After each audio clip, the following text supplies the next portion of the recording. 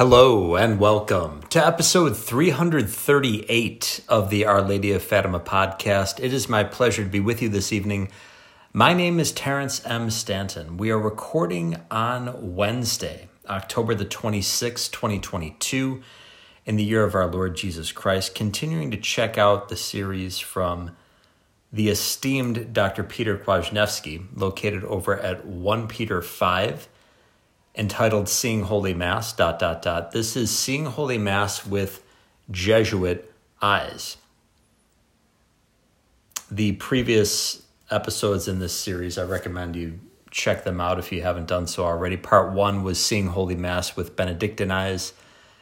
Part 2, Seeing Holy Mass with Carmelite Eyes. Part 3, Seeing Holy Mass with Dominican Eyes.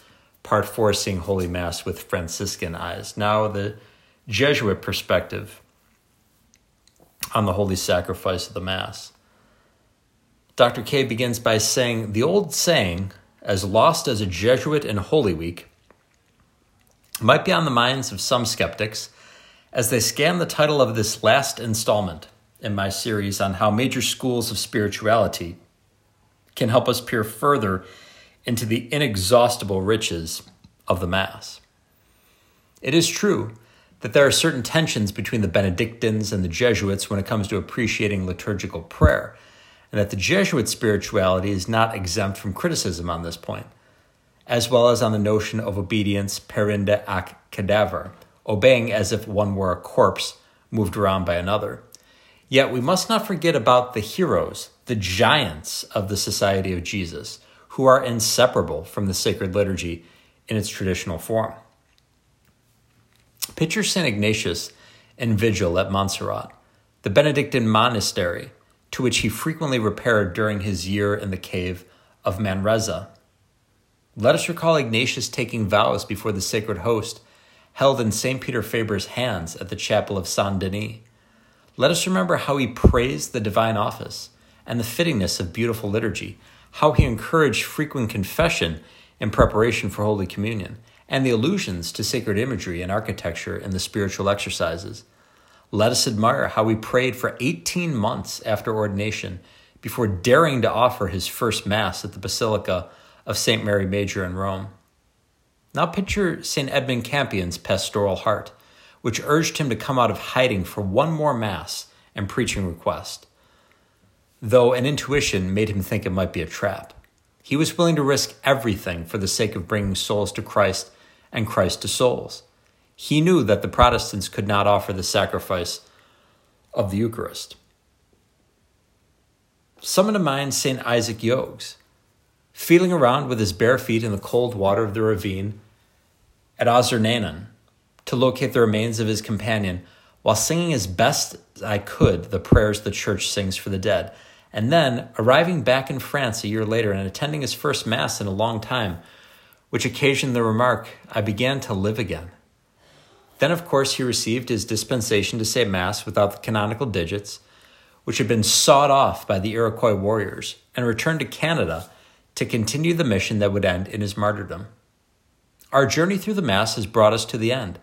After communion, after the purifying of the vessels and the clearing of the altar, we hear the stirring words, Ite missa est. But why does the Mass include these words? Ite missa est doesn't really mean go, the Mass is ended. It literally means go, it is sent. What is sent? That has been a debated question for centuries. The Latin phrase itself is curiously open-ended. Some commentators say that it means the sacrifice of Calvary is sent up to the Most Holy Trinity. This would seem to be confirmed by the prayer that follows right after the Ite missa est in the Roman Rite.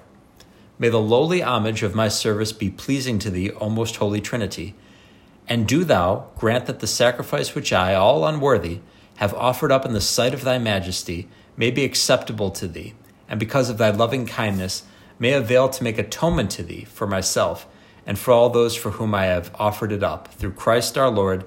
Amen. It is also defensible, however, to view the Ite missa est as referring to the body of Christ sent into the world, the mystical body of Christ whose unity is expressed and accomplished by the Eucharistic body of Christ. His faithful ones are sent forth into the world. ite missa est. Go, you are sent to do the Lord's work, in the strength of the sacrifice he has made for us. You are sent into the vineyard by the Son who is sent to save the world. This is what brings us to Ignatian spirituality, which focuses on mission, missio, sending. The annals of the Jesuits are filled with models of missionary zeal, men who are sent in the most difficult and desperate of situations. St. Edmund Campion and the many daring Elizabethan underground Jesuits. We could use a bunch more of those in the era of Traditionis Custodis. St. Francis Xavier and Father Matteo Ricci, who preached in the Orient. St. Isaac Jogues, St. Jean de Brebeuf, St. Charles Garnier, and companions who preached to the Indian tribes of North America. Père de Smet, who celebrated the first Mass in Wyoming Territory. Men of that caliber. They did nothing in half measures. They gave everything to the last drop of their blood and sweat. They walked into the arms of their enemies, preaching the gospel all the while. They converted many, and were often rewarded with the most horrendous tortures for love of Christ and souls.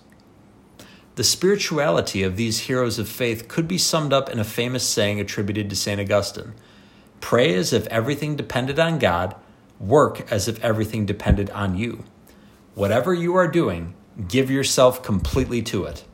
I'm reminded of what St. Teresa of Jesus allegedly said to someone who observed that she had quite a good appetite.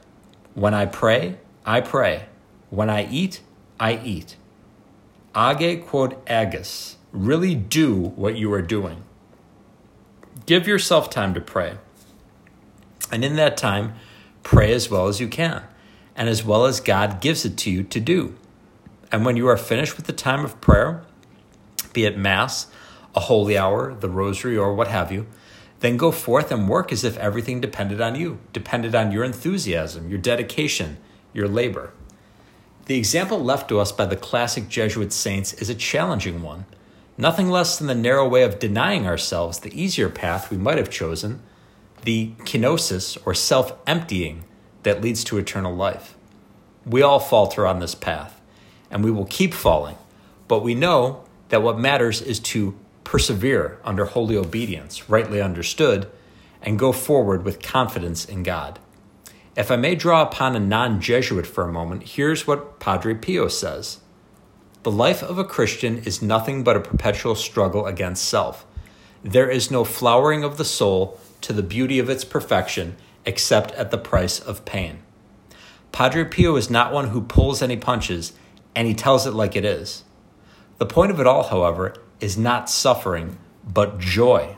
As St. Paul tells us in the letter to the Romans, in Romans 8:18, I reckon that the sufferings of this time are not worthy to be compared with the glory to come that shall be revealed in us. What matters now is to keep striving, keep begging for the Lord's help, and never lose heart, because God is our refuge, our strength, our hope, our Savior. He will never abandon us if we do not abandon him. The path on which he has called us is a path ultimately of joy, and our joy is what brings God the greatest glory. As St. Irenaeus put it, the glory of God is man fully alive. But let us not forget the conclusion. And man's life is the vision of God. The life God wishes to see in us is his life, which shines through our faith, humility, obedience, and zeal. Here we may note a crucial difference between the Novus Ordo and the Tridentine Mass. Unlike its attempted replacement, the modern Mass of Paul VI, the authentic Roman rite wisely does not conclude with the ite missa est. Instead, having uttered these words, the priest prays the placeat tibi, as mentioned above, and then gives a double blessing. First, what we usually call the blessing, benedicat vos omnipotens Deus, and then the blessing of the last gospel, the prologue according to St. John. It appears that in the Middle Ages, the faithful regarded it as a special blessing to have this gospel read over them. The priest originally read it as a private thanksgiving. And so by the time we reach the Missal of Pius V, the gospel is fully integrated into the order of Mass. I have spoken elsewhere about the fittingness of this custom, but here I merely wish to point out that mission does not have the last word in the traditional Mass. The last word is given to the Word made flesh, full of grace and truth. The last word is given to God's blessing, without which nothing that we do will ever be good, holy, or fruitful. The last word is given to His truth, without which our truths will be half-truths at best and lies at worst. That is what is essentially missing from the self-styled modern Jesuit. For him, mission has become everything, and the Mass truly ends with go, not with blessing, grace, and truth. In an ironic twist, one might even say that the final word of the liturgical reform itself, the reform that mangled the Mass in countless ways, was go, the Mass is ended.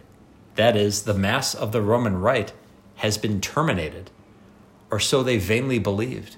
But history has proved otherwise, and the once and future Roman Rite, in spite of being persecuted by a certain famous Jesuit, is never going to end short of the Parousia. The Eucharistic sacrifice is the font and apex of the whole Christian life. Lumen Gentium 11. The Benedictines and the Carmelites show us how the Mass is a microcosm of the entire spiritual life. The Dominican tradition tells us that we should treasure the intellectual life and see it reaching a pinnacle in the study and preaching of divine truth.